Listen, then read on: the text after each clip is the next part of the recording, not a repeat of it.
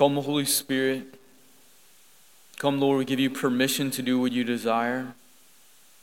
Make our minds, our hearts, our souls a fertile soil that you speak of in the gospel, that your word may bear great fruit. Illuminate these scriptures for us. Convict and console our hearts. Speak, for your servants are listening. Hail Mary, full of grace, the Lord is with thee. Blessed art thou among women, and blessed is the fruit of thy womb, Jesus. Holy Mary, Mother of God, pray for us sinners, the hour of our death. Amen. And the crowds asked John the Baptist, what should we do? And what should we do?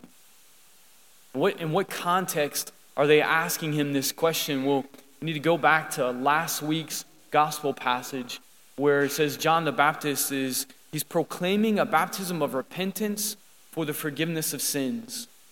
As John has gone out into the desert near the Jordan, and he's calling all of Israel, come to repentance and the forgiveness of sins. Why? Fulfilling this prophecy of Isaiah, prepare the way of the Lord, make straight his paths. And then all people shall behold the salvation of our God. And John the Baptist is calling people, come. The Lord is coming. The Messiah is coming. Prepare the way for him. And this preaching of repentance, right? Repentance is a turning away from sin and a turning to the Lord. This reorientation of my life. And so as people are coming, they are convicted in their hearts about John's preaching. And they're like, okay, we want to prepare our hearts for the coming of the Messiah. So we bought in, we've been baptized in your baptism of repentance, and like, what's next? What do we do? And this is where we pick up in today's gospel. And he says, whoever has 2 cloaks should share with the person who has none, and whoever has food should do likewise. Right? He speaks to the crowds, he speaks to tax collectors, he speaks to the soldiers, each with a particular message and one that we could draw from each of us. But I want to focus on that first one that he speaks to all of us. And this is not, of course, the entirety of John's preaching, but this is what St. Luke gives us here, that when they ask him this question, essentially, John says, give alms. Give alms. We've mentioned during this Advent season that Advent is like a mini Lent, right? It's shorter, it's not quite as intense. There's a little bit more of a joyful character to it, but it is a time of repentance and preparation for the coming of the Lord. A time in which the church invites us to pray more, to fast more, and to give alms more than kind of in our ordinary time. So the church is giving us this passage this week to highlight almsgiving. And the church does so in a way in which is convicting. Every time I read this passage, I think of the time immediately following Hurricane Katrina. So I was at Notre Dame Seminary at the time, and like we're just kind of like, okay, hurricane's coming, kind of normal thing or whatever, and then we wake up really like in the morning right before, and they're like, yeah, you probably really want to leave. And so most of us hadn't left by then, and we're like, okay, we're just like throwing stuff in our car. We take off. It takes us 13 hours, right, to get from New Orleans to New Roads. It's normally like 2 hours, 13 hours. So we're there, aftermath of the hurricane, we're here, and we're like, okay, what do we do? We're helping out in different areas. We're one day, or multiple days, we're at the Missionaries of Charity, where they here, Mother Teresa's sisters, 6 of them, they have a battered women's shelter, they have a soup kitchen, different ministries for the poor. So we're in the kitchen one day, and the seminarians were just kind of talking about, like, everybody's talking about what's going on. I think this is literally the day after. And we're having a conversation, and one of the guys is like, man, like all my stuff is in my room at the seminary. You know, like, am I ever going to get it back? And one of the sisters is just like, they call the seminarians brothers. She's like, brother, all you need just 2 shirts, 2 pair of pants, and a pair of shoes. You will be okay. We were all like, okay. Yes, sister. Oh. And I just, boom, it just pierced my heart. It pierced all of our hearts. Just the simplicity and the beauty of it, and just kind of sober awareness of all the things. And then here we are, like, serving people, really, most of whom weren't practically affected by Katrina, but who lived every day, either like barely paycheck to paycheck or homeless. And they're coming here for food or shelter. And it was an eye-opening reality for me. And so every time I read this gospel passage, I think of that. And the church, right? When the church invites us to almsgiving, when we look at the scriptures, when we read the teaching of the church, I invite you to open up your catechism this week and thinking about almsgiving and love of the poor, beginning with paragraph 2443. 2443 and following, love of the poor. And the church is inviting us, right, not to give from our excess. And this is from Jesus, not to give from our excess, but to give sacrificially and generously. Now, truly, you don't need to just have 2 shirts, 2 pair of pants, right? So we can have more than that. But are we living sacrificially and generously in our care for the poor? This is a conviction of our hearts in a real way. In one of those paragraphs in the Catechism, it has a quote from St. Gregory the Great. He says this: "When we attend to the needs of those in want, we give them what is theirs, not ours. More than performing works of mercy, we are paying a debt of justice. When we give to those in want, we give them what is theirs, not ours. More than performing works of mercy, we pay them a debt of justice." What does that mean? It means that because we're created in God's image and likeness, or we hold this unique and fundamental dignity of being in his image. And that because of that, like, we should have some basic things, food and shelter and clothing, to be able to care for our needs, to be able to have like just a good life.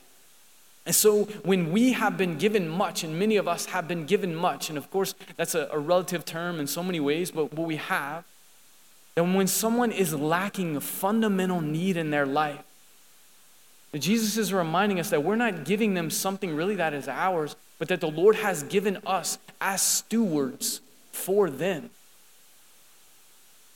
For them. And Jesus, right, when we're asking this question, what shall we do? When they're asking John the Baptist, what shall we do? Everything is held under when they ask Jesus the question, what is the greatest commandment? To love the Lord your God with all your mind, heart, soul, and strength, and your neighbor as yourself. And these 2 are one. And Jesus, in Matthew 25, talking about, right, the final judgment, and one of the things that he speaks about is like, whatever you've done to the least of my brothers and sisters, you've done unto me. And he identifies himself with the poor. He identifies himself. And that there's eternal consequences, right? How we love is like love of God and love of neighbor. And like that's it, of receiving from God everything that we have been given. First and foremost, his love. Primarily the gift of eternal salvation, because if we gain the whole world and lose our souls, we have nothing. But the things that we have been given, the Lord is inviting us to love him in return. To love him in return. And one of the primary ways we love him in return is by loving those most in need, whom Jesus identifies himself with.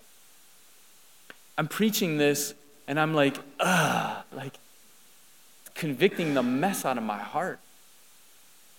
But it's just the truth of the gospel. So I want to invite you, I want to invite me, and particularly in the last couple of weeks here of Advent, to pray with this passage, to pray with that section of the catechism, and to ask the Lord, right, to reveal to us how he is calling me, how he is calling you to live this giving of alms. Not that we can all fix all of the world's problems, we cannot. But to be attentive to those whom the Lord is asking us to give generously, to give sacrificially. And that when we do so with our time, with our care, with our love, with our resources, we are loving not only them, but Jesus incarnate in the flesh. Jesus in the flesh. And that this way of loving, right, Jesus reminds us that when we meet him face to face, that it will be, right, part of how he looks upon us. So let us not leave here with like this pressing, oppressive sense of guilt. It's not what we should leave here, like this oppressive sense of guilt, like, oh my gosh, I got stuff, I'm a horrible person. No. The enemy wants you to believe that because we cannot love in real freedom. But to leave here knowing that the Lord loves you, to be convicted about the gift and the call that he has given us. And from this freedom, with the charity of Christ in my heart, to live and move. And I'm going to end with this quote from Pope Benedict in Sacramentum Caritatis. Just a beautiful document that was written after the Synod on the Eucharist, on the Most Holy Eucharist. And he says this: the Eucharist thus compels all who believe in him, right? All who believe in Christ. The Eucharist compels all who believe in Christ to become bread that is broken for others. The Eucharist compels us to become like Christ, bread that is broken for others, to live my life in a Eucharistic way. He says, and to work for the building of a more just and fraternal world. Keeping in mind the multiplication of the loaves and fishes, we need to realize that Christ continues today to exhort his disciples to become personally engaged. You yourselves give them something to eat. This is the quote when they come and they tell Jesus, hey, lots of people are here, they're starving, send them home. We're about to have a riot. He's, you yourselves give them something to eat. You can imagine that, like, what? I don't have anything. What are you talking about? It says, each of us is truly called together with Jesus to be bread broken for the life of the world. As we come to the Eucharist, the source and the summit of our life, to love God and to love others, not on our own power, but on the grace that he has given us, that the Lord wants to live his Eucharistic life in us, that we become bread broken, that our lives, our talents, our time, our gifts, our resources, to love God and to love our neighbor in a sacrificial way. So then the crowds asked John the Baptist, what should we do? He said to them in reply, whoever has 2 cloaks should share with the person who has none, and whoever has food should do likewise.